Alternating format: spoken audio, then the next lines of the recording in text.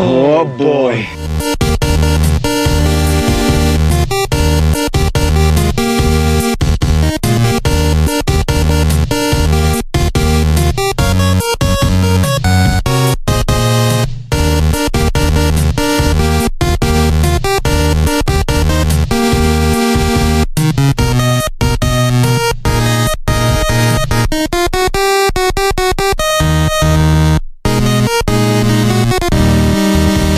Hello and welcome to The Waiting Room, a Quantum Leap podcast, where I, Si, and my partner in time, Benny, jump back and forth through the lifetime of Dr. Sam Beckett, checking out all the times he put right what once went wrong, is the term, I suppose. Joining me, as always, is my partner in time, the aforementioned Mr. Benny Mack. Benny, how are we doing, sir? As always, Si, I'm doing great. I still love that Partner in Time line. I always will. I think I want a t-shirt made with Partner in Time on it. Have a his Partner in Time t-shirt going on, I think, to be honest. I think it should be done. Merch, mate, merch. It's all about the merch. Well, if anybody's interested in it, well, maybe we can get some pre-orders in and we'll get it done. Maybe we can do his and hers and his, or hers and hers maybe, or something. I don't know. Yeah, sounds good, mate. I think that's a good idea. Sounds good. This week's episode of The Waiting Room is looking at the Season 2 5th episode of Quantum Leap, Blind Faith, following on directly from last week's What Price is Gloria. We saw Sam leap into the body of a blind piano player. So that obviously entails many different aspects and different issues to this show, to what we have been seeing already so far in our short time looking back on Quantum Leap already. Benny, when was the last time you watched this episode? Is this one that you would seek out when you fancied watching a bit of Quantum Leap or anything like that? Do you know what? I don't think it's one I seek out, to be honest with you. Again, if it's on TV, I probably wouldn't turn it off, but It isn't one like, because there's so many episodes coming out, man. I keep looking at the list ahead of us, and I can't wait for some of them. But I wouldn't say it's one I wouldn't say it's a bad episode, but I'm just saying it's not one I would, if I was looking at a list, I think, which we did in the beginning of season 1, are some of our favorite episodes we want to see. This is not necessarily going to make my list. So that's probably the best way I can put it, really. That makes a lot of sense. And I think my ratings at the end of the show will kind of, ring true to what I'm going to talk about during the episode as well. Yeah. But it's quite an interesting premise for me, this episode, because obviously Sam's leapt into this blind piano player. Am I right in thinking this is the first time that Sam is essentially in a person's life body where they have a disability? Am I right in thinking that? Yes, I think so. Yeah. Yep. So, because they do a few different things, don't they, going forward? But I think you're right. This is the first one that is that way. So for it to work as obviously the person he's leapt into, the aura surrounding Sam to look like the main character is so we now find out that actually, even though the person he's leapt into is blind, Sam can still see. So that's quite a different take on it, isn't it, really, I suppose? Yeah, and it's interesting as well as the episode goes on, because you see Sam having to, I don't know the best way of wording it. And if I say anything during this episode that is incorrect or not politically correct, I hugely apologise to anyone if I offend. It's not my intention. But it's like you almost see Sam having to act blind. You see him having to pretend he can't see where, I don't know, the mustard is, or where he's spreading a bit of sauce on his food, or when he goes to grab a drink and so on. He's got to act blind for the benefit of everyone around him, because the person he's leapt into can't see. Yeah, I think he does. Obviously, he doesn't realise straight away that he's actually. I don't know. Does he figure it out quite quickly at the beginning of the episode that he's blind because the dog was there? I think, and he's got like sunglasses on indoors and he's playing the piano. So yeah. Yeah, I think straight away he's like, when he leaps in, you see him sat there and he's just literally hit the last note. The crowd are applauding, and he's looking around and sort of twigs. Okay, this is a new standard practice, I suppose. He's arrived somewhere he's never been before. He's got to gather his bearings, and he's kind of looking around, and then he sees the dog, and he feels the glasses, and he does say straight away, then, "Oh my goodness, I'm blind."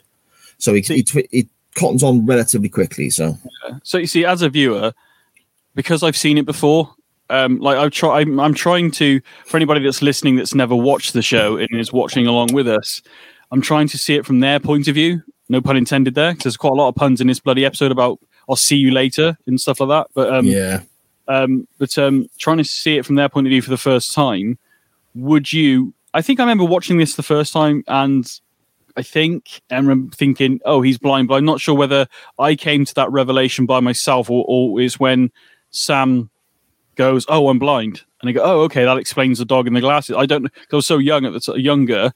I can't remember, Si, to be honest with you, whether I came to the conclusion by myself or whether I was led to it by Sam Beckett, basically. Well, that's really interesting, actually. I'm not sure how I would have gone either. I mean, the dog gives it away for me. Yeah, so I assume that would have been when I'd have twigged, you know?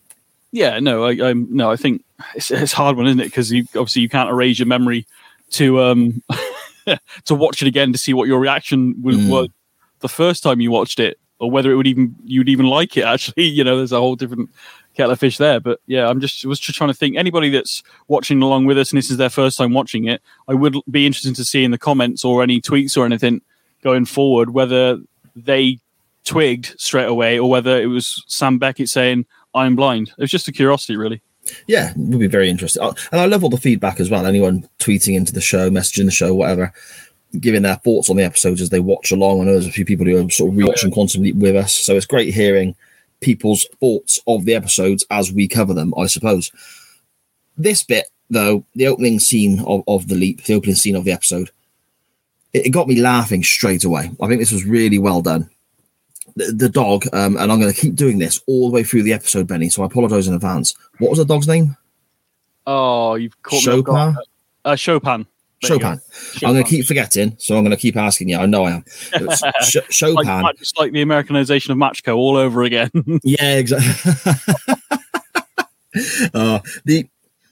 Basically, we know children, people with sort of mental illnesses and so on, and animals can see what we see. So we see Sam and Al, and those groups can also see Sam and Al. So Chopin, the dog, instantly knows this is not the person who it should be. I like that.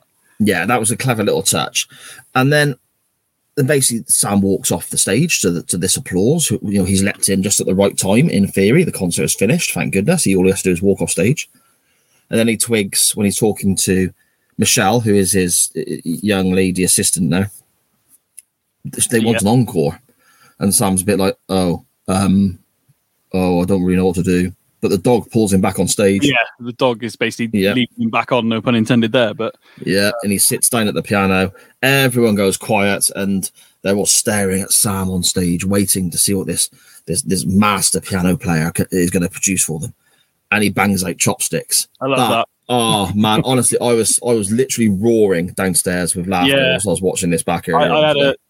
In this episode, I will say, I know we're going to do the overview and stuff in a bit, but like overall, I smiled more through this episode than I sort of went, "Oh, for goodness sake," or anything. So, I think you've already mentioned the dog, and Chopin. So, a lot of it was that the chopsticks, like you just mentioned, was brilliant. Just like that little and then having Chopin bark at the end as well was a nice little touch. It just fit really well.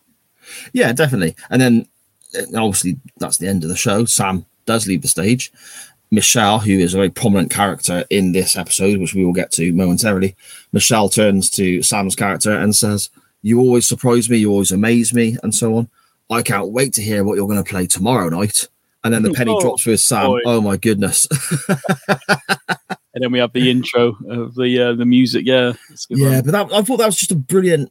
I mean, sometimes you get like a little bit of a scary cliffhanger with these trailers, intros, or however you want to word it. Sometimes you get moments where you sat there and it's a shock factor. Oh my God, Sam's leapt into a black man or a woman or whatever. Well, it's a dead body in his feet. Yeah, exactly. And it's that moment of, what's going on? And that sort of makes you want to watch. This one here, I thought this was great because already you've established, okay, he's blind, he's a piano player, and you're laughing along at what's happening. And I thought it was really lighthearted and well done. Yeah, it was quite clever the way they had him leap in. Like he's literally just played the last note of the concert as well. Yeah. Like, it's still resonating from the piano, isn't it? Exactly, yeah. It's quite, and I think they do that in the actual the little cliffhanger at the end of last week's episode. So it's good. Yeah, like, very much so. Before we dive on in to the episode properly, I guess there's a very small cast to this show. There is literally, I mean, when you look on IMDb, they list 14 people as being part of this cast, but they're being incredibly generous. They're listing people who are in the background in scenes, and they're listing people who are in the clip for next week's episode. To me, you've got Sam, Al, Michelle's mum, Pete the policeman, and maybe one or two extras. You've got less than 10 main characters in this episode. Real thin on the ground with regards to characters and cast and so on. So, I mean, with that in mind, Benny, do you have any sort of actor casts or anything for us this week?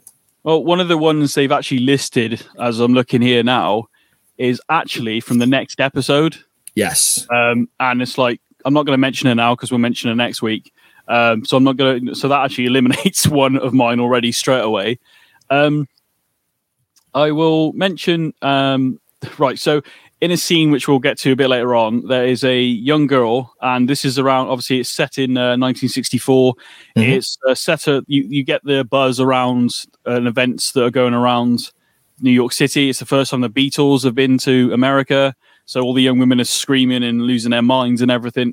Well, it's not just it's the Beatles on the Ed Sullivan Show. Oh, is that what it is? Okay. Yeah, sorry. I mean, are you aware of that kind of? I've heard the name Ed Sullivan. I don't really know. Okay, the Ed Sullivan Show was a big deal. It was a big talk show, music, entertainment show, etc. Loads of people watched it. The Beatles performing on the Ed Sullivan Show, doing a couple of songs. It's seen as being a big watershed moment in American culture. The Beatles broke America at that stage. There's I think it's over 70 million people watched this on television live as it happened. Okay. And it was the start of the Beatles in the States, which then, of course, led to other bands from the UK of a similar ilk heading over to the States as well. Yeah. And that kind of Beatlemania and everything that followed, all the other bands, the Stones and the Kinks, all of these guys getting big and doing well in the States stemmed from this exact moment. This is a very, I suppose, culture, from a cultural standpoint. It's a pop culture moment, then, definitely. Yeah, it's very significant. I'm aware of the Beatles breaking America, which was almost like unheard of at that point, I assume. I mean, how many people watched it? It's going to be beaten in about 5 years' time with the moon landed anyway, because the world was watching that. So, you know, who cares about the Beatles? Whoa, I'm only joking. And that concludes the last episode of The Waiting Room. Fair enough. Excuse me. Well, before I get fired from... how can I be fired? We co-created this. How can I be fired? It's attempting a coup here. What's going on? Anyway, so as I'm mentioning the Beatles and everything, and so the Ed Sullivan Show is a bit like what was his name? Oh God, I shouldn't have started this train of thought. You're thinking a bit like Wogan. You're thinking, but like I know Morton, that sort of thing. You had a big talk. You like is it Jimmy Fallon took over? That sort of vibe. But obviously very, very.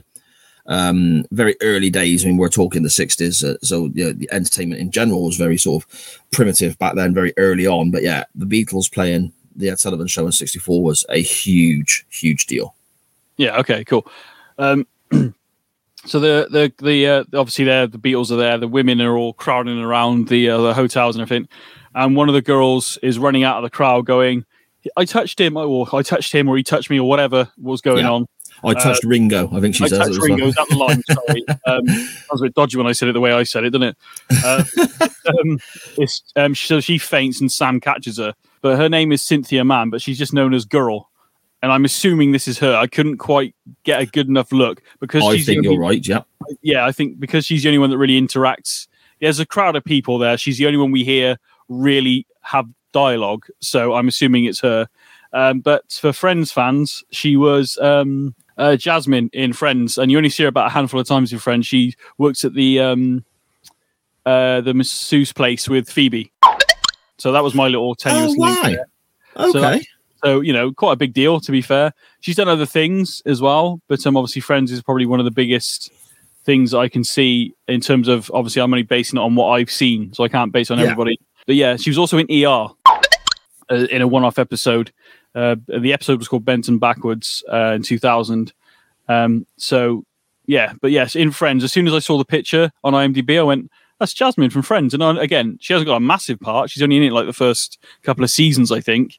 And she's only in it like maybe 2 episodes, if that. Right, yeah. Well, it says she was in the show from 94 to 98. So I think she was a waitress in the pilot episode as well. Right, okay. Can I get you some coffee to Rachel? And then Monica goes decaf, and I'm pretty sure that's the waitress. So she kind of picks up 2 roles in that show, really. And you were the Friends knowledge, Benny. Oh, mate, freaking don't. I had we could have a whole conversation about Friends. And somebody mentioned the other day, How I Met Your Mother is better than Friends. Now I know that's going to polarize the room and split the room. It does not split in this room, mate. That person needs a slap. I think it's a valid conversation to have. It depends on what you are basing it on. If you're, so that's a different podcast. Anyway, Jennifer Rhodes, Agnes Stevens, plays the mother of Michelle, and she has done loads of things. She's been acting for, I believe she's still active as well. She's done loads of stuff. Things that I've actually seen, or like she was in Third Rock from the Sun. Okay, yeah. This is Summer in 96. She's in Grey's Anatomy in 2015. There was something on here for you I wanted to mention, because we mentioned it a few episodes ago. Cold Case TV series. You said you watched, you confused an episode of Quantum Leap with that. Yeah. The episode called Devil Music. So you're going to have to fish it out later, Si, and see if you recognize her. She was in Gilmore Girls as well. You say fish it out. After you and me spoke about Cold Case, I thought I'm going to watch a couple of episodes of that, because I watched that show years ago, and it might be nowhere near as good as I remember or anything like that. Yeah. I'm going to dig it out. I can't find it anywhere. It's not on Netflix. It's not on Amazon. I can't pay for a streaming service that has. I couldn't find it anywhere. That's weird, isn't it? Yeah. Perhaps it doesn't exist. Yeah. We should maybe I'll put the music in. Anyway, yeah, she was in Gilmore Girls, one of the big ones. And again, I didn't watch all of this. My mum was a huge fan of this show, Charmed, the original series that ran. Yeah. I know they remade it, didn't they, a few years ago? And she was in about 14 episodes, and she plays Penny Halliwell. I think Grams. So I'm assuming it's her grandmother, because I don't know it enough to know. But she's in 14 episodes, so I'm assuming she was obviously the surname obviously gives away that she was a family member. And a blast from the past, just because I think it was popular in its day, and I don't even know how many seasons it ran for, but it was I remember it being a big noise when I was younger. But Ally McBeal, she was in an episode of that as well. So Ally McBeal ran for a long time, didn't it? You're probably looking at 5, 6, 7 years. Something. I have just found something that I didn't see earlier, and I was about to say, holy crap. Another tenuous trope here, linked then from the other actress who was in Friends. She was also in Friends as Mrs. Lynch. And it's the one where they're going to the party. So I'm going to have to watch that back. So she is been in Friends as well. Mrs. So there Lynch. We go. Which one's that? One where they're going to the party. I forget. Where Rachel has become she works for that Bloomingdale's, I think. One of those fashion thing. Mrs. Lynch is the woman that comes in after Joanna gets killed and hit by a taxi, and she's the one clearing out Joanna's desks and her things, and then tells Rachel that Joanna's died. So literally in it, and she's out. I think she might be in one other, but yeah, she's one of the higher ups in the company that tells Rachel that Joanna's passed away. So yeah, I didn't know that until I've literally. Why? Okay, that's a nice little link there, which I didn't even know existed. So there we go. That's pretty cool. Pretty cool. Yeah, pretty good stuff, mate. Pretty good stuff. I mean, with regards to what seems to be dropping to me on a sort of semi-regular basis, because I'm anal about this sort of thing, there's an error early on in this episode as well, time-wise. I think I know which one you're going to tell me, but go on. Yeah, the big error is in early scenes. They're in New York, and it's Central Park and so on. And the World Trade Centers are there in the skyline. Yeah, same one. I picked up on that. Yes. Now, Sam has leapt in to February 6th, 1964. The World Trade Centers, well, they didn't start building them until 66. And the second tower wasn't even finished until the early 70s. So it just simply they only revealed the plans for the trade centers, haven't they? I think the previous month. Yeah. It's like they just simply would not have been there. Yeah. Things like that irritate me, Benny. Things like that irritate me. Mate, we could pretend that it's a parallel universe, if you want, with similarities to our own universe. That's where you start getting into the multiverse stuff then. That sounds far too complicated for me already. But you won't like the Marvel films then at the moment, because that's where it seems to be headed. So no, I don't watch those anyway, mate, so I think I'm safe from those headaches. Fair enough.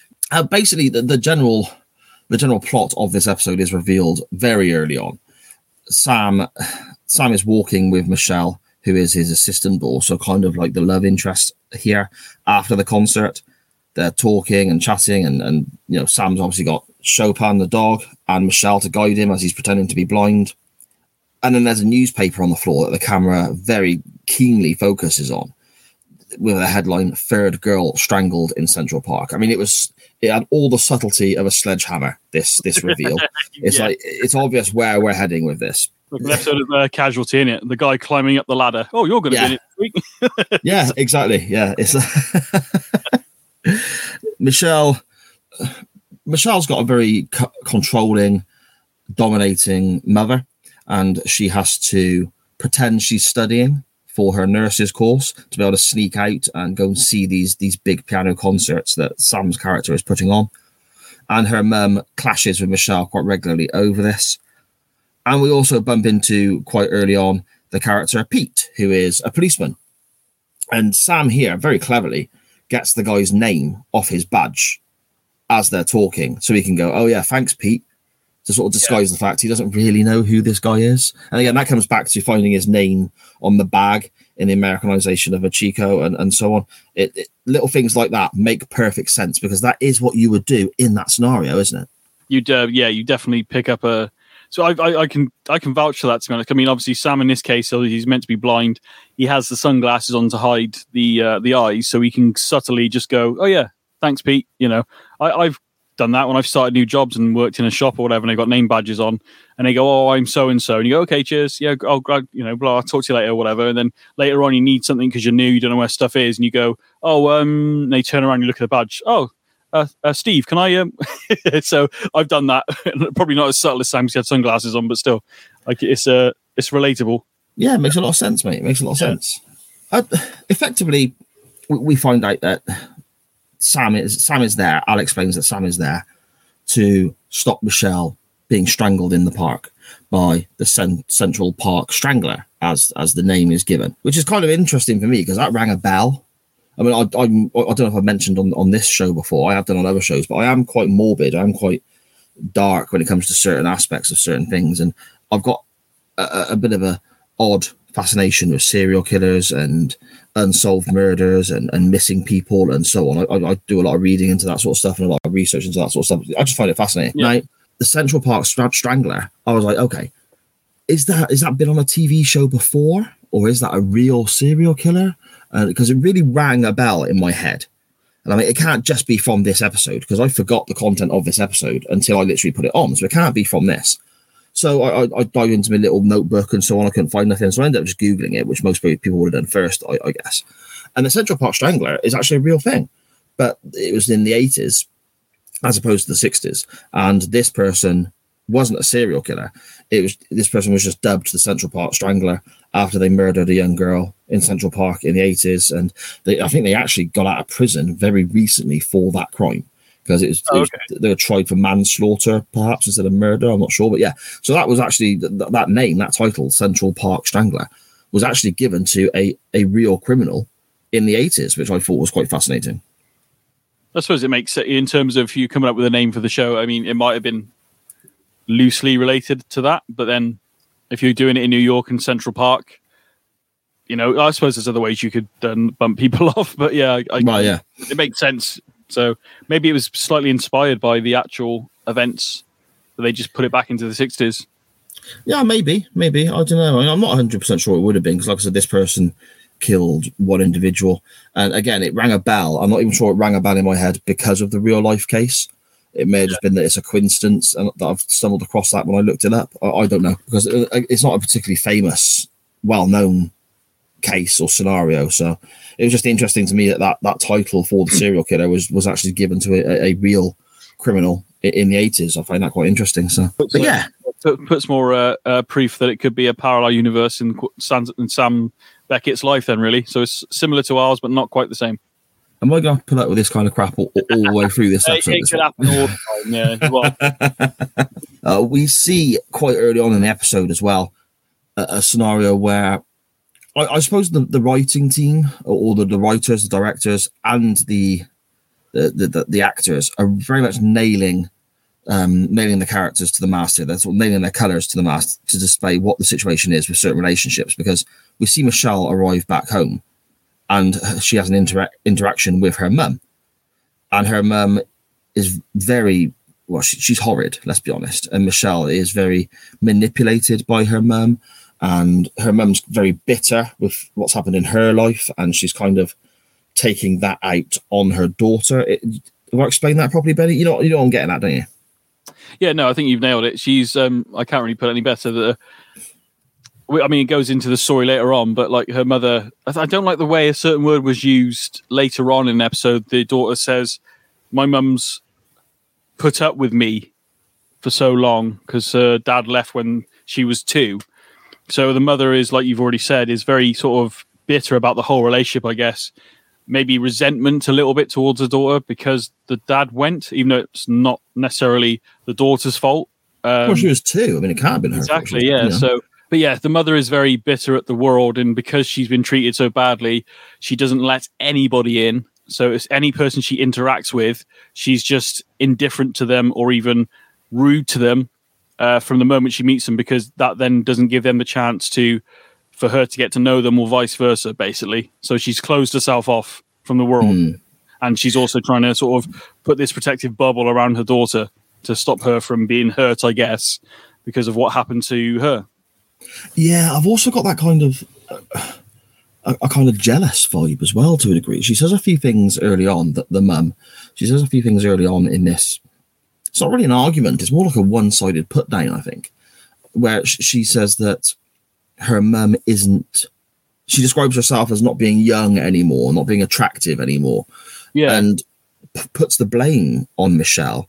And she says that I was a single parent. I had to earn the money and spend my whole time looking after you. Almost like she blames Michelle for losing a chunk of her life or a chunk of her youth. And she's maybe exacting some form of revenge or lashing out, potentially. Revenge probably isn't the right term. It feels very vengeful, though. I think you're right to a degree. I don't know whether it's meant to be that, but the mother seems like, because she's closed herself off from everybody else, the only person she can, well, they say, what's the saying? We hurt the ones we love the most. So she's literally, but she tells the daughter, like, no one will, basically, she doesn't say it like this, I don't think, but she basically says, you're not pretty, nobody will ever love you, essentially, is what she's doing to her daughter. Yeah, I mean, jumping ahead a little bit, there is a moment later on where she describes her as being very plain to her face, which is, you're talking to your kid. It's horrific, Horrendous, isn't it, really, to be honest? I feel like because her mother's put her through in nursing school, the mother does say in this scene that, it's a good profession. You will never have to rely on everybody, and everybody always needs care. So I don't know whether this is a profession that Michelle has necessarily chosen. I think it's been forced upon her to a degree. Yeah. I've very much got that vibe, mate. I've very much got that vibe. There you go, then. So if both of us got it, that must be true. There you go. Sam is stressing out a great deal about the fact he has to play the concert the following night. He's looking around the piano player, whose name we haven't actually mentioned yet. He's leapt into somebody called Andrew Ross, this blind piano player. Yeah. And he's looking around his flat, his apartment, for music to try and learn what he has to play and so on. And it's around this discussion where Al basically spells it out to Sam that Michelle gets murdered, strangled in the park after the next concert. So that would be, Sam has leapt in to February the 6th. February the 7th, he performs. Michelle is found dead that night, strangled by the Central Park Strangler. Al also declares, don't stress about it. I'll help you at the concert. So Sam is like, oh, okay, hi. But Al won't tell him. And I find this is just completely brilliant shithousery by Al, because he's just leaving him. Literally leaving it to the last freaking minute, isn't he, as well? Yeah. But one thing in that scene, though, quickly, is that Sam, is quite a clever bloke, to be fair. Whether it's just he forgets that the person he's leapt into is blind, but why would the blind man have music sheets around? Yeah, exactly. he hasn't picked up on that whatsoever. And it's actually like Al, like you said, has had to explain it to him. Obviously, he says also about the I'll help you with the piano. But he's like, he plays by ear. He listens by ear, Andrew. So he's blind. So why would he? Why would he have sheet music? Exactly. So for me, as in that moment, Dr. Sam Beckett is a bit. I don't know whether he's just lost in the fact that he can see. I don't know, but he's very silly in that moment, or stupid is a better way of saying it. Yeah, he's kind of. Oh, I don't know. Maybe you could put it down to the Swiss cheesed mind or something like that. I'm not sure, but he is kind of sort of glazing over the obvious, I guess, isn't he? Yes, I find it very. I mean, most of the time in the show, you don't really get that. I don't. Well, it's been a while, so this might be the first encounter of it. I don't know, but I feel like they were overly spelling it out for us that this person is blind. We've gathered that in the first 5-6 minutes of the show, so you don't need to sort of hammer it home anymore. I don't think, unless they need to remind us of it because Sam can see. I don't know. Do you know what, Benny? You've hit something there that is I think covers a lot of this episode. I mean, effectively, you've got two main arcs to the story. The fact that Sam's character, the person Sam's leapt into, can't see, and you kind of want him and Michelle to get together, and the controlling mother is going to cause a problem with that, and Sam has to play the piano, etc. But then you've also got the fact that Michelle's going to get killed, and you've got this serial killer active in the park, and so on. That's basically the two main plot lines, the two main stories running through this episode. But it is incredibly simplistic. The whole thing is done incredibly simply, really straightforward, very much, this is the scenario. This is what's going on. This is in your face. He is blind. Oh, do we mention he is blind? Let's remind you again, he is blind. Over and over and over again, all the way through the episode. Yeah. They really are. I'm not saying it's a bad thing. No, I mean, especially in moments later on, obviously it backfires, which we'll get to. But yeah, I just feel, and then obviously then you've also got the I'll see you later, Pete, and the little jokes like that feel, they don't feel like awkward to me, but they're like, it's almost like an eye roll, like dad joke, So it's just maybe it's something that Andrew doesn't normally say. I don't know, but yeah. Again, I suppose Sam would say that. I'll see you later, Al, or whatever. So perhaps it is just a slip of the tongue. Perhaps we've read too much into that. I don't know. Possibly. But then obviously if you're sightseeing in a sense of you've always been able to see, you say see you later to everybody because that's how you say things, or, I'll see you tomorrow or whatever. So you don't think of it as a negative or even disrespectful until you're maybe someone around who is hard of seeing or even blind, that you actually feel consciously like, I better not say see you later because it feels insensitive, maybe. Yeah. So maybe that's what I'm getting at, maybe. No, you're right. You're spot on. Something we missed, I suppose, early on in it, and it's my fault. We skirted through the opening of the episode very quickly on that's my issue. I apologise. But we have we'll be okay, mate. Don't worry. We have a scene where Sam is when he's entering his apartment block. His, I suppose, neighbour would be the term. Somebody who lives in the same block of apartments as him. Yeah. A French lady. Yes, I've got that to be honest. A French lady. She is taking her two dogs for a walk as Sam is arriving home with, oh my goodness, Chopin. Yes, yeah, that's it. Right. Okay. After we've had all the scenes with Michelle and her mum, and then Sam looking for the music and getting told the Strangler is going to strike tomorrow night and kill Michelle, we cut to the park and the French girl is calling her dogs. She's lost her dogs in the park in the dark, and she gets attacked by the Strangler.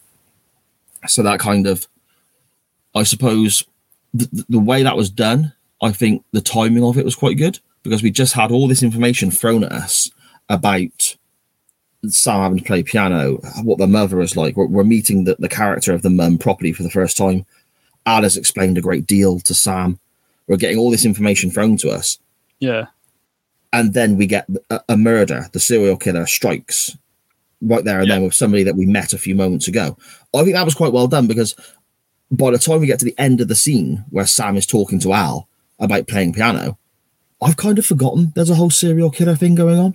So the fact that you've actually, I think you're right, because we've forgotten about it anyway, but we also forget about the fact that he has had a good interaction with this woman as he's walking in and she's walking out.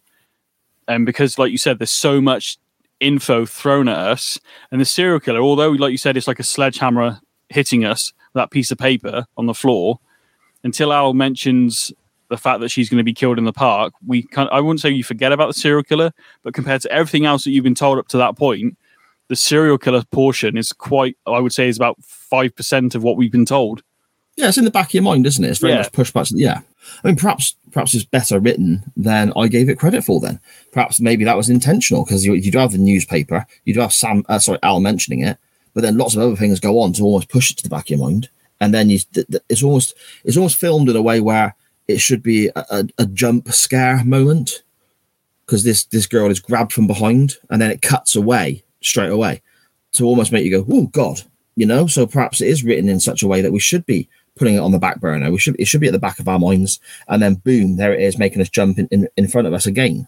Yeah, well, interesting. Maybe it's a bit more. It's a bit more subtle than we thought. Then, to be honest, yeah, perhaps we've been overly harsh yet again. Possibly, yeah. We get a few more, I suppose, scenes setting up the fact that Sam's character cannot see. We get Sam, as you explained earlier on, Benny, with your sort of actors' histories and so on. The Beatlemania moment, the crowd all going insane and screaming as the Beatles are arriving on the 7th, which is actually factually correct, which I'm very happy about. They arrived on the 7th in the States. So, the girl screaming, I touched him, I touched Ringo, and Sam catches her as she faints. Now, that's obviously quite interesting, because a blind man wouldn't do that. Yeah, well, yeah, exactly. Unless he's supposed to be like an X-Man or a superhero or something. Maybe he's Daredevil. Maybe he's Daredevil, really. Obviously he's not, but yeah, obviously Sam can see. Whereas, what would have happened to that poor girl if Sam hadn't have leapt in?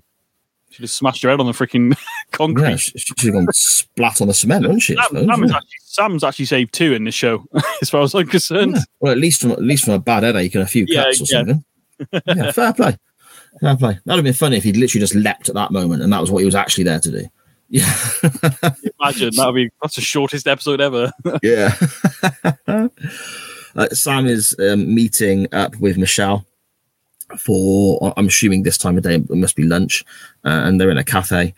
And there's a few times here where Sam screws up the whole blind issue. He has to, he says to the waitress, "There's no mustard." So of course they both look at him like, "Well, how the hell do you know?" And he has to explain that he couldn't smell it, which is ridiculous, Well, yeah, it is. He does kind of. You feel kind of. You think you're actually causing more harm than good in this episode in some cases. But yeah, he can't smell the mustard, which is a good excuse. He uses that excuse a few times actually. Yeah, definitely. He slips up again as well by saying to Michelle, "Oh, you've got a pretty smile. You should smile more often." Yeah. And then he explains, "Oh, I can hear how pretty your smile is when you laugh," which again is just absolute nonsense. Well, you can hear a laugh and think, "Oh, that's a pretty laugh." So you think logically, obviously you can see it, so that's why he's saying it. But logically, you could, yeah, I can hear that you've got a pretty smile. I don't know how you. She brought it, so who cares? yeah. I think it's though with Michelle, I get the impression she would literally buy anything that this guy says. I think so. Yeah, I was trying to place her what her age is supposed to be. I feel like she's probably 18, between 18 and 21, maybe. I would say 2021. Yeah, something around that time. She's obviously finished school, and they're in America. I think they're in school till they're 18, aren't they? Is that correct? High school finishes at 18. But if you look at the relationship between the mother and her, like we've already discussed briefly, her mother is quite mean, to be honest, is a lack of a better way of saying it. And so, whereas Andrew, or at least we don't know what Andrew's like, but obviously he must have been quite nice for Michelle to be, helping him out or whatever. But Sam's obviously a nice bloke. So having someone who ironically sees her for her to a degree is pretty, I would assume, is a good ego boost for herself, really. Feel, I don't know, wanted rather than needed, I suppose. I don't know. Yeah, I suppose it comes down to self-esteem. if she's been told her whole life, you're plain, you're this, no one's going to really want you, and which we get a bit later you're on. The reason I have to work. You're the reason I, whatever her mother. I didn't get a life because I'm trying to give you a life. That's what. Yeah. So when you get a bit of attention in that scenario, it's going to, I suppose, go further than most, I would assume. Yeah, I was struggling to find the words then. Yeah, but that's spot on, Benny. Yeah, it would go further than most because it seems like there are some self-esteem issues there, doesn't it? Yeah, absolutely. Because again, I've already said, but her mother is, I don't really know. She's very bitter at the world, and she's a piece of shit. Mate. She is, but the only person she can vent it to is her daughter. Mm. She doesn't let anybody else in, and the only person that is around her is her daughter. I imagine, based on the way we see her interact with the stage manager later on in the episode, like she's like very like, I don't know, it's hard to explain over audio, but like the way she kind of looks at him in the corner of her eye, like, I'm going to do what I want to do, while I smoke my cigarette. You've told me to put it out, so yeah, very, very closed off lady. Yeah, spot on. Sam suggests to Michelle here that after the concert that they should go for dinner tomorrow night, and to me that's serves two purposes. One, it's obviously Sam trying to get Andrew closer to Michelle, because that's an underlying theme without it ever really being said early on that they should be a couple sort of thing. And then there's the secondary and probably more important, well, not possibly, definitely more important reason for it, is to keep her away from that bloody park and to keep Sam's eyes very firmly on this young lady so she doesn't get killed. Yeah. But the mum is loitering around, mate, isn't she? And she's witnessed this. Yeah, she's been following her since the... so this is the cafe scene, isn't it, still? So outside the cafe, she sees that Michelle isn't possibly at her classes, which she said she is, or at the library that early in the morning. And my assumption of this after, because what happens next is that the mother actually follows Andrew back to his apartment. Yes, we get a bit of a funny interaction from Al and Chopin, don't we, as well? Oh, yeah. So, what does Al say? Your mother is afraid of cats to the dog, and the dog jumps at him, and obviously the dog goes through Al and can't obviously get Al because he's a hologram. So he has a bit of fun with the dog in this scene, which, to be honest, Sam doesn't find overly funny. Yeah, it's because Al's winding the dog up. Yeah, I suppose so, yeah. And that Sam's like, leave the dog alone, you git. You're being really mean. It leads to one of the lines of like, this dog eats better than me, and then Sam says this dog works harder than you. Yeah, that was good. Damn. My dog, Ronnie, he's collie cross. He's quite a size. He's scared of cats. Really? Yeah, legit. Okay. But that we've got 4 cats. He's mates with the one cat. Okay. Right, to the point where they share a bed and stuff, right? But all the other cats Ronnie's scared of, because one of them is a fucking psycho and went for him a few times. So now Ronnie is adamant that all cats are evil. So he literally is scared of cats. It's quite an embarrassing thing to see, because he's like 10 times the size of them. Seeing a dog getting chased by a single solitary cat. Yeah, and one of the cats knows that the dog's scared, so we'll follow him around the house, making him run away and stuff. It's quite mean. Like, you're looking at Ronnie like you're an absolute shithouse, mate. Just turn around and have a go back. I think you've made a kids' TV show there. Well, and it'll start off, this is based on a true story. Yeah. CBBS. You mentioned there about Hardy again, mate, probably. Yeah. You mentioned there about the conversation with regards to feeding the dog, and Al saying the dog eats better than he. The mother is stood there. The mum is stood in the apartment watching Sam read the supposed blind man read the ingredients from the dog food box. Yeah. And it's just like, oh man, obviously it's a timing thing. If she'd arrived 5 minutes earlier or 5-10 minutes later, it wouldn't have happened, but she happens to be stood right there, right then, and catches this supposed blind man reading the dog food box. What a screw up that is. Yeah, and Al is actually trying to warn Sam as well. Like, Sam, he's a hologram. My logic was just scream at him, Sam. Like, you know, she can't hear you. So just, I don't know. But yeah. And then, of course, Sam, this is quite an awkward scene, I felt, as well, because not in the sense of it's bad. It felt awkward to watch because Sam's been caught out, obviously now ruining this poor guy's, well, I mean, the mother even states, I don't care what you do. whether you want to run this scam or not, but you stay away from my daughter, basically, is the gist of it. Or she's going to expose him, isn't she? Yeah, so she believes that, I mean, obviously we all know at this point Sam can see, but the person he's leapt into can't. So Sam puts the glasses on to hide it, and Sam tries to explain himself, but doesn't go down. But she ain't having anything that he's selling, basically, and it's quite a powerful sort of like awkward moment to watch. Yeah, Sam knows that he's screwed up this guy's life momentarily here. We see it later on because he actually apologizes to the reflection, doesn't he, about what's happened?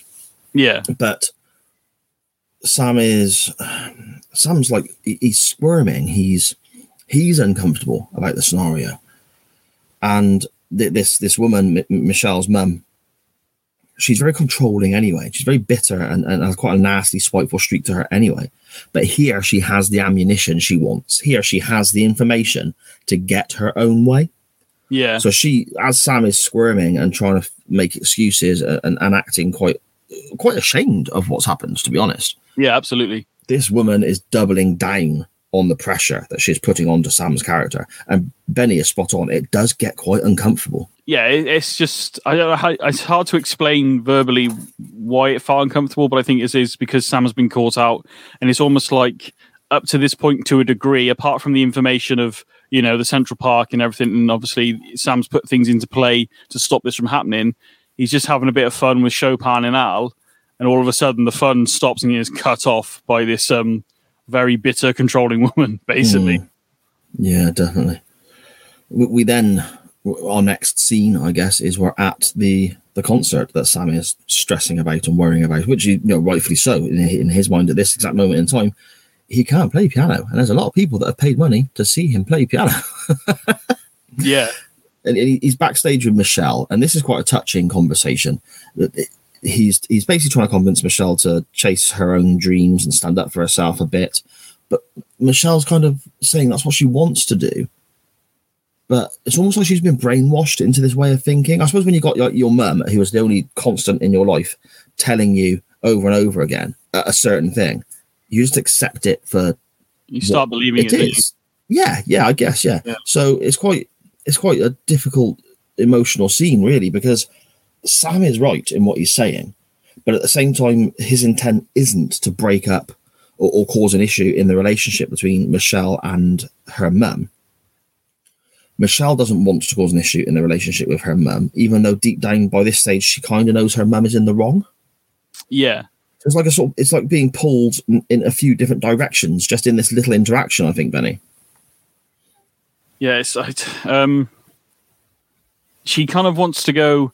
She knows what she wants. She knows what she wants to do. I don't think she hates the nursing school or anything like that. There's no sort of tell through this episode that she hates doing the classes. Yeah. But she wants a bit more than just doing classes and going home or going to the library. So she's been, helping out as an assistant with Andrew, with the concerts and stuff.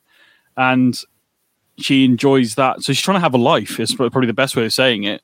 Whereas the mother literally, I'm assuming she's still working, goes to work, goes home, goes to work, goes home, and doesn't have anything going on outside of the four walls at work or the four walls at home. And as you said earlier, quite cleverly, I think the mother resents the daughter for having any type of fun. Mm. So, but for Michelle, I think she obviously loves her mother, but she also wants a life. But she is literally being pulled in two different directions here, and doesn't know what to do.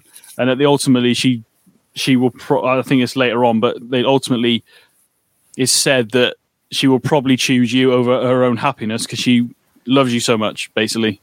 So, but she's very much being held by both arms and being pulled left and right, basically.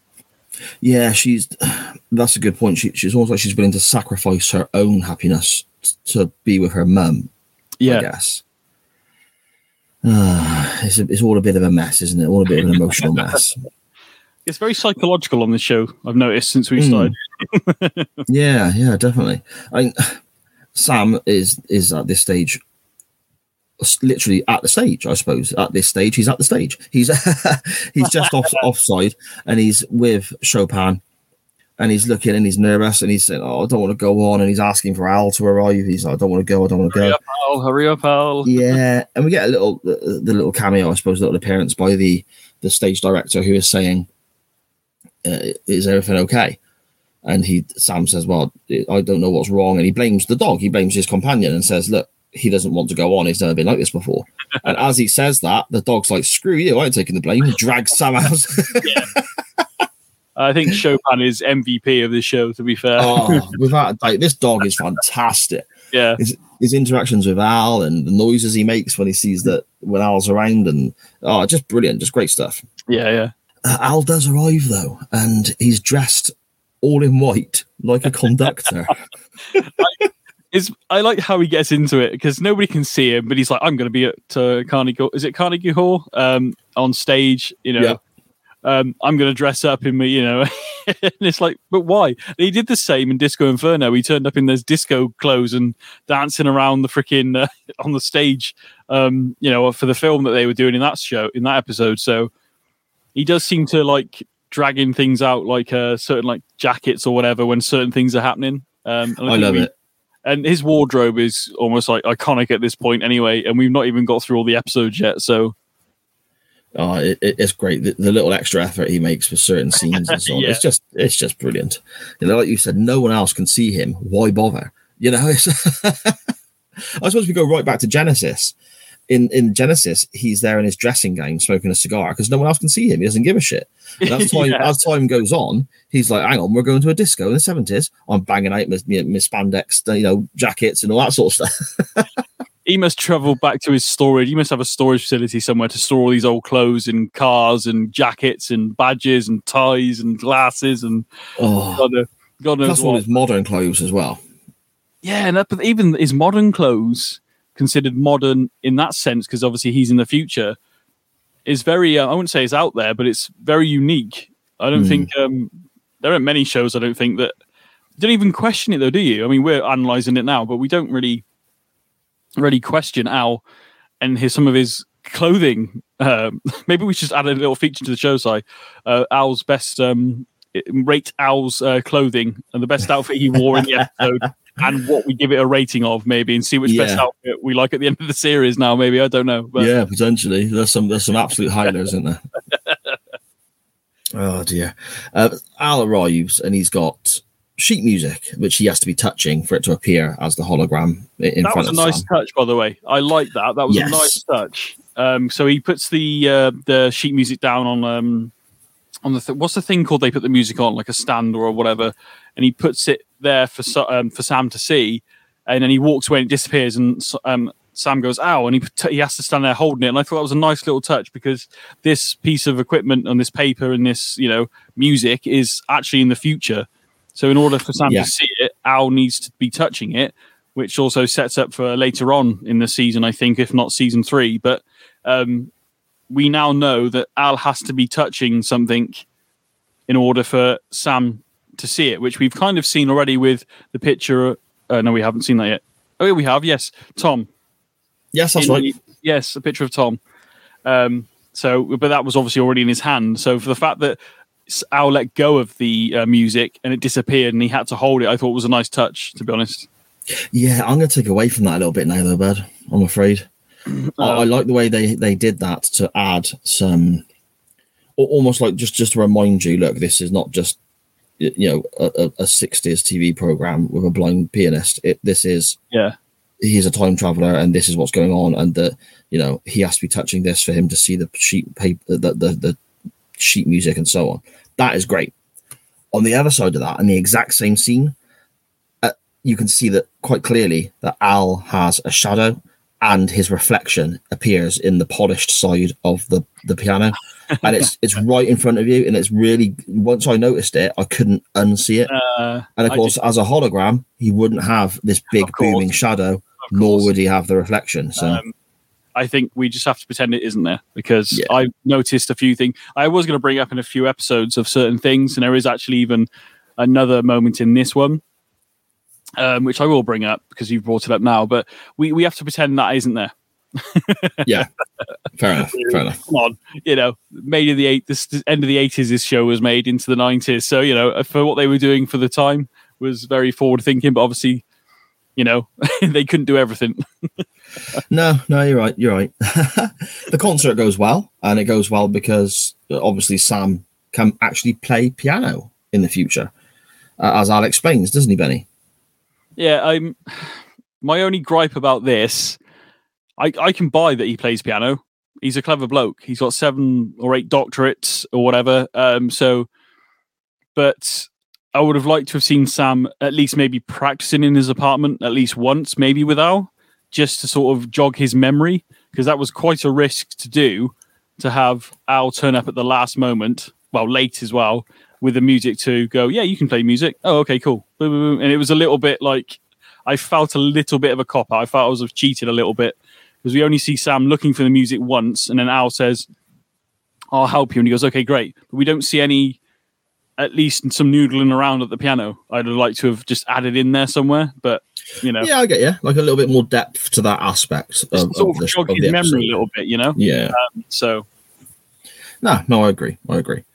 The concert goes well, however, and Sam leaves the stage, and we see that as this has been going on, the concert's been going on, Michelle's mum has arrived, and she is backstage smoking a cigarette. And this is where she really runs her daughter down and starts saying things like, look at him, he's a superstar. Why would he ever want anything to do with you? And it's just like, oh, wow, you bitch. It is, yeah. It's it's a unnecessary, to be honest. Horrid. And she carries on with this. And it's your own daughter, your own child as well. Like, that's what makes it worse, I think. I mean, it's one thing to be sort of bullied or picked on by a stranger or someone at school. Yes, it still sucks. But at the end of the day, there's someone that is not in your family, you can exclude them from your life because of their negativity or whatever. But when your own parent is doing it, or even a family member is doing it, it's horrid.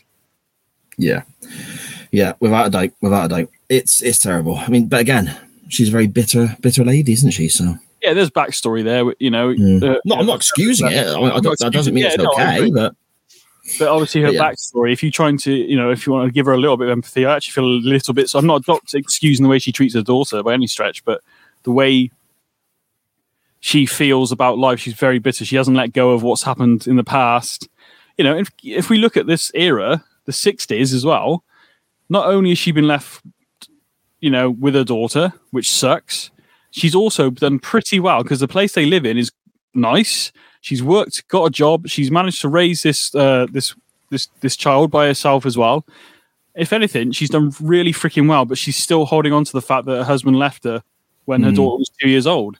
When actually, am I right? Sorry, Benny, you mentioned the apartment and so on. Am I right in thinking that obviously New York is literally it's just a city, isn't it? And then you've got this big green park dumped in the middle. No one's really got gardens or anything like that. It's like you want greenery, you go to Central Park. In my head, I have it as the closer you live to Central Park, the more expensive the house may be.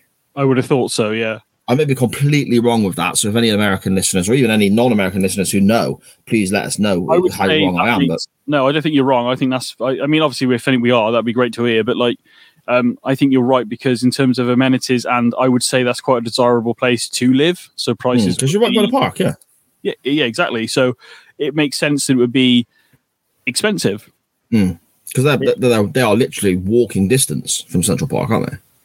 Well, yeah, that's what we're led to believe. There's no mention of like her living in the suburbs outside of the city or anything. So my assumption is they live somewhere in the city. If not, at least Andrew lives relatively close to the park, I think. I think she does as well. So although, I know that's from the city. I was going to say she does take a taxi at one point, but that's when she's going to school. So yeah, we're not 100% sure. But again, just on the interior that we saw earlier on in the episode, the house or apartment is not horrible. So this woman, not excusing the way she treats her daughter, but she's done really well by herself in that time period with a youngster. I think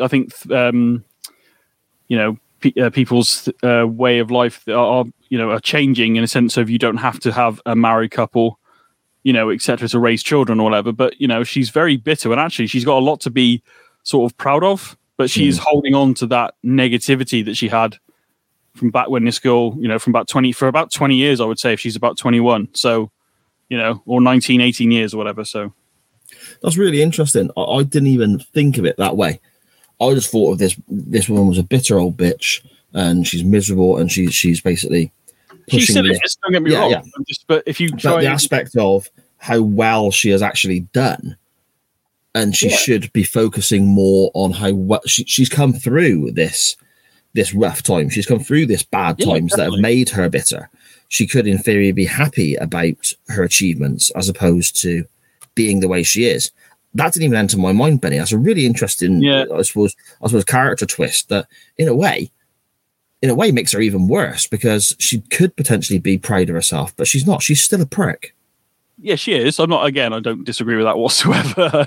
But when you look at character building or whatever, this show is very much about walking a mile in somebody else's shoes. Yeah. So if we can sort of, yes, she's very horrible to her daughter. Her attitude and the way she is with her daughter definitely needs to change. But she's not being told by anybody, because she's, again, closed off herself because of the hurt anyway. So she's not being told by anybody. She's done her daughter's a really nice young woman. All right, she lies to her mother, but then she feels she has to because of the way her mother is. Mm-hmm. So that poison is actually spreading to her daughter via the mother for a different reason, because the daughter wants to have a life, which we all do when we're teenagers into our 20s. We all want to do our own thing. And anybody that's, her mother's very much trying to suppress things because she's scared and she's worried that her daughter's going to go through the same thing. Yeah. Rightly or wrongly, her actual intentions are a smothering love. I think the line is used in the show, which I think sums it up, to be honest. Yeah. Again, I suppose it's another sort of layer to that character and that relationship, I suppose, in that even though she's pretty vile, and even though she's very spiteful and bitter, and all the words we've used to describe the mother already, in a way, her intentions are right. It's like, I get cross with my son when he doesn't do his homework. I get angry with my son when he dicks around at college, because I want him to have a better life than I did. I messed around at school. Yeah, I think every parent does. Yeah. I screwed up at college and so on. I wish I had taken my qualifications more seriously, because now, at the age of 41, I would have a better job and be doing much better for myself. So I want my son to have that, the sort of opportunities that I potentially had but didn't take seriously because I was a fool. So this woman, Michelle's mother, she's kind of coming from the same sort of place, but she's just so nasty with it, I suppose. But her intentions, I suppose, on the whole, her intentions are right, but the execution is terrible, I guess. Yeah, that's a good way of saying it. Yeah, I would say, yeah.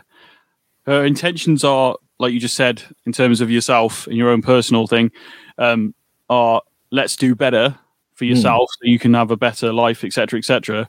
But like you said, the way she's executing it, she's almost like trying to put the fear into her so she does better, but also at the same time, by doing that, is also trying to stop her from having any sort of interaction or life or anything, really. So it stifles her. Yeah, no, I think you're right. All right, okay. As the concert finishes here, Sam leaves the stage, and of course, naturally, he sees Michelle's mum, and he's surprised. He says, "Oh, Mrs. Stevens," which of course a blind man wouldn't do because he wouldn't see her. So straight away, my face when he did that, I really did. I was was just like, "Oh, dude," But at this stage, Michelle's mum has informed Michelle that he's a con man, he's a charlatan, he's not actually blind. She's not buying it. As he arrives off the stage, he says, "Oh, Mrs. Stevens." Michelle has, and rightfully so, has a moment of quite, she's upset, she's emotional, because she thinks, "Oh my goodness, has he been lying to me all this time?" And runs off and disappears. And naturally, because of what we know happens in the original history before Sam is here, she runs off to the park, Benny, doesn't she? Yeah, and this is where it's sort of, the mother doesn't go after her either, by the way. I just want to point that out. She's like, good point. Lights a cigarette and goes, "Yeah, oh well, I've sorted that out," or whatever she's thinking. Sam/Andy runs after her, and as you said, we see her sort of heading away. into the park. Somehow Sam ends up in the midst of all the Beatle Mania fans again. All the screaming girls. Yeah. Drops his the glasses that Andy wears. Bends down to pick them up. As he picks them up, he comes back up, and a flashbulb goes off in Sam's face, like almost point blank range. And now this, it takes a bit of a turn here, because now Sam can legitimately not see, or at least not enough. He can just about make out Al. I mean, just about, based on the effects they put on the screen, and Sam can't see. And a little boner moment here, because Al goes, "There's a water fountain across the street." And he goes, so Sam starts walking, and then Al goes, "Hang on, there's cars coming." Now, you should have said, "I would have guided you," or something. He just kind of sends Sam across the road. Yeah. And then goes, "Oh, there's cars coming." But again, MVP of the episode, Chopin dives in and saves Sam from walking out into traffic. I think this is a fantastic twist in the episode, and I'll be honest with you. Yeah. And until it went bump and that flashbulb went off in Sam's face, I forgot this happened. I completely forgot this whole thing happened. So I'm thinking Sam's going to run into the park, save Michelle, give us if you got your Quantum Leap bingo cards ready, people, give us a Sam Beckett spin kick, maybe take his shirt off, and everyone rejoices in his happy. Yeah. I totally forgot about the whole flashbulb going off, and then Sam legitimately gets blinded. So he's in the same scenario as Andrew would have been in the original history, which is fascinating. It takes this conclusion, it takes the sort of climax of the episode in a completely different direction to what I was anticipating as a viewer. Yeah, and it's as you said, because if you've been watching the episode, you expect Sam will go in, swoop in, and save the day somehow. But yeah, it adds another dimension to the dilemma now of Sam trying to do this, and now he cannot see. A touch of irony there, I suppose. Yeah, definitely. We cut to Michelle walking through the park, still a bit upset and so on, but she's also a bit nervous now because it is Central Park, it is dark, and it becomes quite obvious quite quickly she's being followed. And we obviously know what's going on. The Central Park Strangler is, searching out his next victim, I guess. We get a shot of the Strangler, and he's dressed all in black with a black mask, black gloves, etc. And then I didn't know, did he have a belt or a rope or something, Benny? I think it's a belt, but he very cheesily shows the belt, and then obviously Michelle starts to run. Now, I have a gripe with this next bit, because obviously the Strangler's chasing after her. Fine, I get that. But what I don't like, and you may have picked up on this side, is now when Michelle falls to the ground because she's running. It's a classic case of running away in heels and falling over. I say heels, those type of shoes. When she falls over, it's a relatively easy thing to do in a sense of a stunt. Would you agree? Yeah, I mean, you see it all the time. I mean, with a certain episode of Doctor Who pod, we had a running joke on there that nobody could run away from this certain alien because everyone kept falling over. They must have done it 20 times in the space of 20 minutes. So yeah, I totally agree with where you're coming from. It's something that television programs use all the time. And that's fine. I've got no issue with that. What I do have an issue with, this is clearly a stunt woman or somebody dressed as a woman falling over. And it's clearly a stunt person with a bad wig on. And I was like, could she have not done that? There might be insurance or something that I'm not aware of, which is possible. But it's a bad wig. And I think even when the person gets up, who is supposed to be Michelle in air quotes, I believe the tights are falling down as well as they run away. Or they've ripped. I'm not really sure, but it's not Michelle. And I'm thinking, as an actress or an actor, I could run and fall over, but I suppose there are insurance problems in there. I'm not disputing that, but maybe there's something there in the background we don't know. But it just seemed, looking at it, that's my genuine gripe on this one, is that you've fallen over and you've used a stunt person for it. And it's not even subtly done. I can tell it's not her. And like I said, the wig, I think, is falling off. There's tights breaking or falling down. I don't even know what's going on. That's my one genuine gripe in this episode, man, is that. It's perhaps they let her try it a few times. and perhaps she was just crap at falling over. Maybe That's why. Doctor Who, maybe that's probably what's going on there. Yeah. Maybe that's why she didn't really do anything acting wise afterwards. Perhaps this scene tarnished her career for the rest of her life. Oh, don't hire that blonde lass. She's crap at falling over. Perhaps it really hindered her. I mean, if you ever, Michelle, the actress that plays Michelle, if you ever happen to listen to this episode of Quantum Leap, get in touch with the show. Let us know. Did you improve your falling over methods as your career progressed? Let us know. I'd be interested to know. We get a chase scene, effectively then, a sort of three-way chase scene, because we have the Strangler chasing Michelle, and then we have Sam, who is now, as Benny and I described, newly blind, with the dog Chopin. That's correct, isn't it? Chopin, yes. Yeah. And Al, whole episode, mate, but you've nailed it every time. So awesome. It's good to know I can say a two-syllable word properly. That's fantastic. That's made my day. My one thing with this is, as you said, there's a three-way chase going on. The Stranglers going after Michelle, Al, Chopin, and Sam are trying to find Michelle. Al's running with Sam. Now, at first, I was going to moan about this because Al, I believe, can zero in on people. We've seen it before. Yes, in previous episodes. So why he didn't zero in on her to find her? Now it might have been. Now I'm being kind here, because what he could have done, in my logic, was zeroed in on Michelle. All right, she's here. Go back to Sam. Go this way, Sam. Follow my voice or whatever. But he may have been staying with Sam because he cannot see, so he's more worried about his friend. Possibly. So the only other thing I will pick up on here, and it's only because you mentioned the shadow earlier, so I'm blaming you for this. As Al is running, he is kicking leaves beneath his feet, and he's a hologram. Oh my God! See, now normally that kind of thing stands out to me, but I missed that. I ignore those. To be honest, I love the show that much. I'm like, yeah, whatever. Come on, give it some credit. So. Oh yeah, I mean, when I point these things out, I'm doing it more from a standpoint of we're recording a podcast about this wonderful show that we both love. If I point out any criticisms, it still comes from a place of adoration. It still comes from a place of love. It's just I feel I have to point these things out if I notice them. Yeah. Otherwise we're not being subjective, if that makes sense. Yeah. We're not being true to it. It is 2022 at this point. So, it's of its time, but I think it was a very forward-thinking show. Not just sci-fi. The stories they tell are very good. So yeah. Back in the park, we have Sam being led by Chopin. Effectively, the dog is taking Sam and Al to where Michelle is, which is fantastic. Because obviously the dog is very friendly and knows Michelle, so it would have her scent and so on.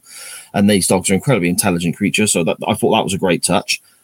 Yeah, Michelle runs around the corner, or around some trees or whatever, and thank the Lord, we see the policeman. What we need to mention very quickly is that when the Strangler does actually get Michelle down to the ground after she falls, but she manages to stab him in the back with a nail file, I think it is. Yes. So the killer is now bleeding, and Michelle has got away, but as Sai's about to say, thank God, a policeman. Yeah, there we go. Pete's the only other character really in this show. She runs around, and there's Pete, but he's not dressed as a policeman. He's got a black top on, black trousers on, but I don't know, maybe he's just out for a jog in the middle of the night. Who knows?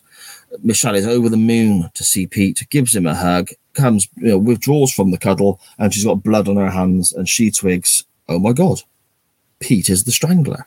And it was a real Scooby-Doo moment for me, because it was literally like, if you watch Scooby-Doo, it's literally a case of you have Scooby-Doo and the mystery gang, or whatever they're called, going to these places, and there is one other character who is not in the show any other time. And at the end of the episode, they'll put off the mask, and it's that one other character. And they'll go, oh my goodness, it's Old Man Withers from the fairground. It's like, of course it's Old Man Withers from the fairground. He's the only other fucker there, And that's exactly the vibes I got here with Pete the policeman. He is literally the only other bugger in the episode, so it has to be him. When I watched this originally, I was like, oh, what? It's the copper, because we never see him again. We see him twice, I think, in the entire episode. Maybe 3 times, if I remember right. I think it's only twice. I think it's the hallway outside Andrew's apartment, and one other when he's on horseback, guarding the Beatles, or making sure that it stays safe, basically. So I think there's only twice we actually see Pete until this moment. So When I first watched it, I was like, oh, but then I'm younger. So nowadays that I knew, so I can't really answer that whether I would have got it this time. I think I would have, to be fair, as you said, probably the only other character, unless it was the mother. Well, yeah. Oh, look at that. The Strangler is Old Man Rivers from the fairground all along. Oh, for goodness sake. Luckily, Sam, Al, and Chopin arrive just in time. Chopin here, again, Benny worded this perfectly, MVP of the episode, attacks Pete, the park strangler, and blind Sam effectively manages to handcuff Pete with his own handcuffs as the dog is basically kicking his ass. And that's kind of the end of this whole serial killer issue, Benny, isn't it? Yeah. My partner watches with me, and she got annoyed by the fact that Sam's like near blind, if not blind at this point, and can barely see and can barely do anything. And now's the one shouting out there, the handcuffs 2 feet that way, 1 foot that way, or whatever. She's like, the dog and Sam have managed to sort of subdue this guy. Michelle could have put the handcuffs on her.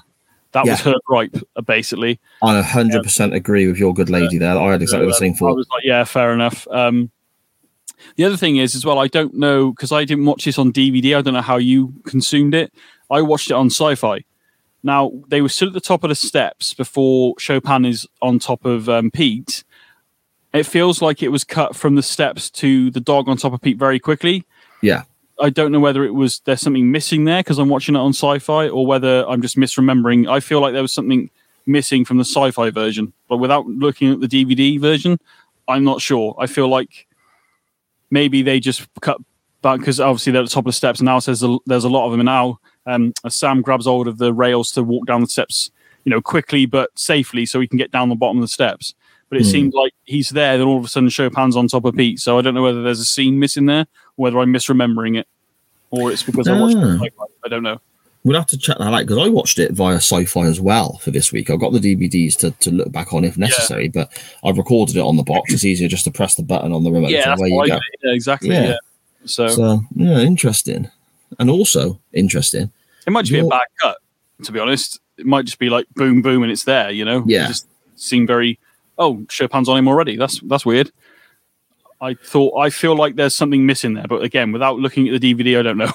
No, it is interesting, and as I was saying, it is also very interesting that your good lady is watching this episode with you. My wife cannot stand Quantum Leap; she wants nothing to do with it. I mean, in a sense of she will offer her. She doesn't sit there with me and watch it with me. She happened to be in the room. Okay. She likes her cold cases and stuff as well, mate. So she buys a magazine. So she's reading that kind of in and out of the episode, and just got annoyed by the fact that this woman couldn't just put the cuffs on him, even though he'd already been pinned down by a dog and a man. At this point, she could have done that. That's her gripe. And she's spot on, mate. She's spot on. Yeah. No, I get that. We then get, I suppose, all the loose ends tied up, for want of a better term. Yeah. The mother is with Sam and Michelle, sat on the bench, having a general chit-chat. I love how the mother blames, this wouldn't have happened if you'd have stayed away from my daughter. This wouldn't have happened. Again, very bitter. This wouldn't have happened if you turned up and caused a freaking scene. Yeah, exactly. They'd have gone to dinner, and they've had dinner, and Pete would have found somebody else that night. Yeah, exactly. Very, very bitter, spiteful, nasty. But they're having this conversation, and Sam effectively speaks up for Michelle and says, does she want what her mum wants, and so on. Michelle effectively says what we know. She wants to make sure her mum is okay, but also she does want to go with Sam as well. And it kind of gets twisted around a little bit to the point where the mum makes it seem like it's, oh, well, that's good news for me, so I'll let it happen, which I thought was quite a nice touch, because it would have been very easy for, in a similar way to the parents in the Americanization of Machiko, the mum was very bitter and nasty all the way through that episode. And the end scene, there's been the flick of a switch and she's accepting and everyone's right as rain. Yeah. That was a little bit off for me. Here, the mum stays true to character and is still a bitch, but she's... They're around, like you said. Yeah, it's almost like she sort of stays still relatively nasty and spiteful, but at the same time is making out she's doing it for her own purposes, rather than, oh, this benefits me because I get a break, rather than, oh yeah, go and be happy, which I thought was quite a Or doesn't repent. She doesn't repent on what she's done. Exactly. She flicks it around, like you said. So and you do have people like that in life, don't you? You do have people who will never admit they're in the wrong. Yeah, I mean, I feel like maybe she'll get there eventually, but it's nice rather than you said like having a switch flicked and I've gone from I've changed my ways in one night. No, it doesn't happen like that in real life. It takes time to get out of your old habits and the way you are. So I feel like she's turned a corner, but like you said, it's very clever because she still delivers it in a why should I look after you? It's why shouldn't somebody else take up the load? You know, I mean, at the same time, she also says, what happens if you hurt her? And Sam obviously says, I'll try not to. I'm not aiming to do that, you know? So, very clever, actually. Didn't think of that, to be honest, mate. So you've brought my attention to that. Yeah, and then that's effectively it. Sam leaps. Yep. And that's the end of the episode. So I suppose we better get to our O boys and our cacas. Benny, our plus points, our good points, our pros and our cons. Where do you want to start this week, my friend? You can go first with your caca, I think. Okie doke. My caca is something we didn't actually mention, which is quite important because the mum is still very much adamant that Sam's character is not blind and pretending. But obviously, at this moment in time, the flashbulb has gone off. Sam himself is genuinely blind, despite the fact his sight comes back very quickly after this. She lights a cigarette with a match and shoves the match in his face, trying to get him to react.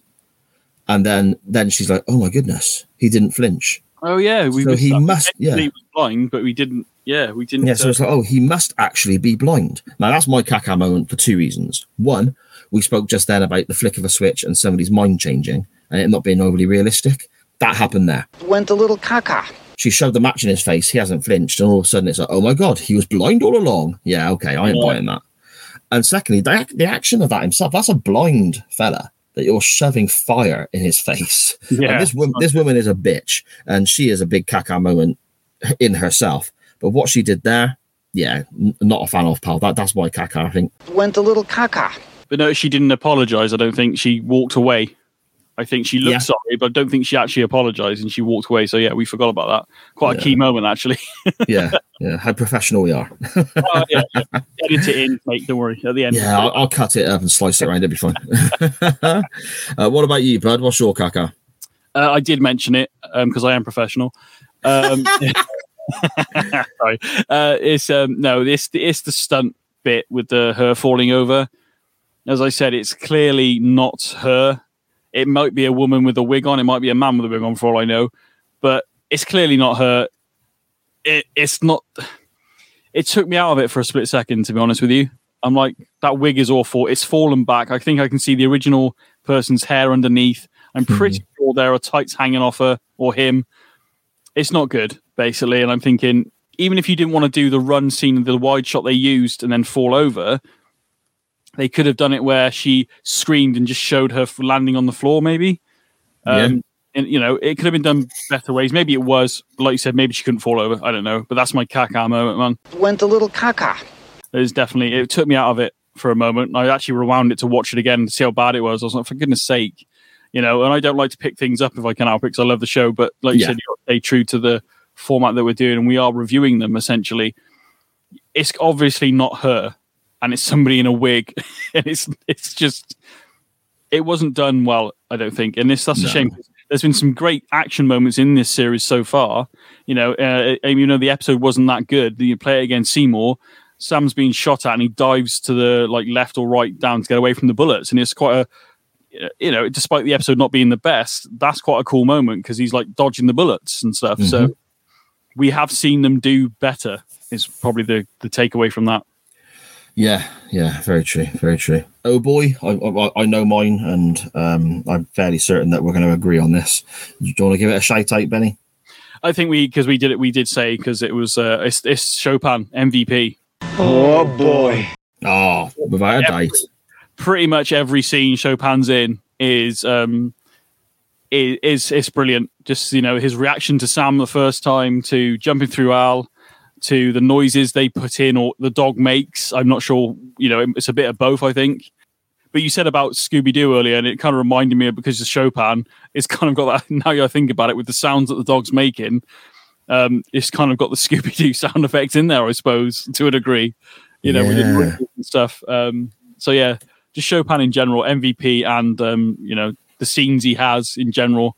It makes me smile, basically. So yeah, that's my oh boy. Oh boy. I agree. I 100% agree. And you mentioned there as well about the noises the dog is making and so on. I'm sat in the front room of my house watching this afternoon. My dog, Ronnie, who I mentioned earlier on, when Chopin is whimpering, Ronnie started whimpering. When Chopin barked, Ronnie jumped up and had a look around because, of course, he can hear these noises and he's wondering what was going on. So that was quite a funny moment for me as well. You should rewatch it in a bit and try and film it and put it on the Twitter page for when this episode comes out, mate. Maybe I may do later in the week. Actually, that could be quite funny seeing his reactions to this. Reactions, that'd be good. And there we go. Then I suppose that concludes our look back on Blind Faith, season 2, episode 5 of Quantum Leap. We need to give it a quick rating out of 5, as we always do. Benny, what are your thoughts, bud? I like the story, the depth of the characters, but overall, I think it's going to be a 2.5 for me, to be honest. Okay. Just for a few things, that we've picked up on. My caca is a big moment. It did take me out of it. That bit with the female stunt person or the male stunt person taking the place of her, it took me out of it a bit, to be fair. Not actually, because I was going to say about like a low 3, but yeah, 2.5. I think MVP. Chopin is earned a 0.5 basically. Otherwise, it would be a 2. Okay, fair enough. I'm a little bit higher, mate. I'm putting this bang in the middle. I'm giving this a 3. It's not similar to how I described the last episode we reviewed, I guess. Nothing happened in this episode really to make me think, I'm not enjoying this. Yeah. And nothing really happened to make me think this is amazing. I wouldn't seek it out. If I was going to put on a random episode of Quantum Leap to kill an hour before going out of the house or whatever, I wouldn't seek this one out. But at the same time, as you worded it earlier on pretty well, to be honest, if it was on television, I wouldn't turn it over either. Yeah, so it does it kind of sits in the middle for me, mate. So a 3 out of 5 for me. But I think that might be the first time, if not one of the few times, that you've actually scored an episode higher than me. Oh, really? Okay. I think so. I could be wrong. I think so. We'll have to review our records, which are being kept so meticulously your end, yeah? Yeah. Brilliant. Next week, then, we have episode 6 from season 2 of Quantum Leap. Good Morning, Peoria, I believe that is pronounced. Yeah. We have Sam at the end of this episode leaping into a DJ, and he literally just says, I'm a DJ, and then the episode ends. So he is a DJ at an FM radio station. Memory serves me here, he's got to save the radio station, which then in turn means he's saving rock and roll or something like that. Correct. Benny, does that sound right? Yeah. I remember this one a lot. This is one of my favorites, actually. So this, whether it's going to live up to that, I don't know. But basically, Sam leaps into a DJ, as you've already said. It's still AM radio, I think it might be. Okay. And they're talking about FM, or maybe they're the first FM. I can't remember without that detail. Okay. But basically, the episode's called Good Morning Peoria. Obviously, a play on Good Morning Vietnam. And also, if anybody's a fan of... I only watched Good Morning Vietnam about 2 months ago for the first time. Bloody brilliant film. I cannot believe I've never seen it before. Robin Williams... freaking fab. So if you've never seen it, give it a go, guys. But this is a kind of a mix of, to me, a bit not too silly on the other side, but Airheads a little bit meets sort of Good Morning Vietnam. Okay, yeah. That vibe going on. But basically, it's a small town, Peoria. It's a small radio station, and basically, rock and roll is being accused of, poisoning the youth, disrupting the youth, and a local councillor wants to ban rock and roll, basically, and I've forgotten the name of the characters, but Sam and the owner of the station stand up to the local politics and say that it's free speech and rock and roll should be allowed to be played. So that's the general gist of it. So I actually know more about this one than most. Yeah, you've explained more there in literally that sort of 60-second rundown that you've given off the top of your head. You've explained more there than I could ever remember. So I'm interested now to go and check what you think of it, to be honest, because I know I'm not going to say I remember everything. But I remember enough to know this is. I think I may have mentioned this on our first ever episode. When we did our list of show. I think this was on my list. So okay. It's definitely one of those ones I would seek out to watch. So that's a tell. Interesting. Okay, I can't wait to cover it then. I'm really looking forward to that now. Brilliant stuff. Before we depart, though, Benny, do you want to let everybody know whereabouts they can find you online and your content and your shows and all your Twitter handles and so on, bud? Yeah, just, you can search Benny Mac Gaming on Facebook or Benny Mac Show on Facebook, but everything's easier to find on Twitter. So at Benny Mac, BENNYMACK. The website is a link tree, so everything I do or I'm involved with or I'm trying to do is in that list of links, basically. Brilliant stuff. You can find me on Twitter at SJP Words, or you can find me on Facebook. There's a group there, SJP, all the shows and info, and all the stuff I'm involved in. You can find links to being shared from there, whether that's Nitro Nights, a WCW Look Back program, the Doctor Who pod, a Doctor Who Look Back program, Chain Wrestling that I do live on a Monday night via the Radioteca's YouTube and Twitch channels. And obviously the podcast version of that comes out later in the week as well if you miss the live. But most importantly, you can find this show on Facebook and Twitter and Instagram and pretty much bloody everywhere, and just search some variation of at the waiting room _ and it will come up. The Waiting Room, a Quantum Leap podcast. But again, at SJP Words on Twitter, it's probably the best place for me. Benny, once again, my friend, I seem to say it every week, but I've had a bloody great time watching this program and then talking about it with you. It's awesome. It always brings more of a depth to the show after I spoke to you about it, because we get into it and you've noticed things and I've noticed things, and it gets very psychological sometimes, I've noticed as well, which is cool. And we dive into both of us are that intelligent, mate. That's what it comes down to. Yeah. Okay. No worries. In that case, my friend, I will, thanks to everybody else for listening, and I'll see you next week. Yeah, time to leap outside.